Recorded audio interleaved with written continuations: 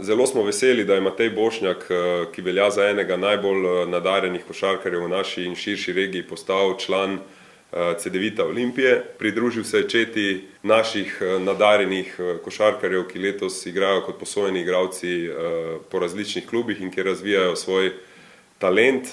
Enako velja tudi za Mateja, ki bo prav tako pridobival svoje izkušnje v Cedeviti junior, ker so pogoji resnično izjemni.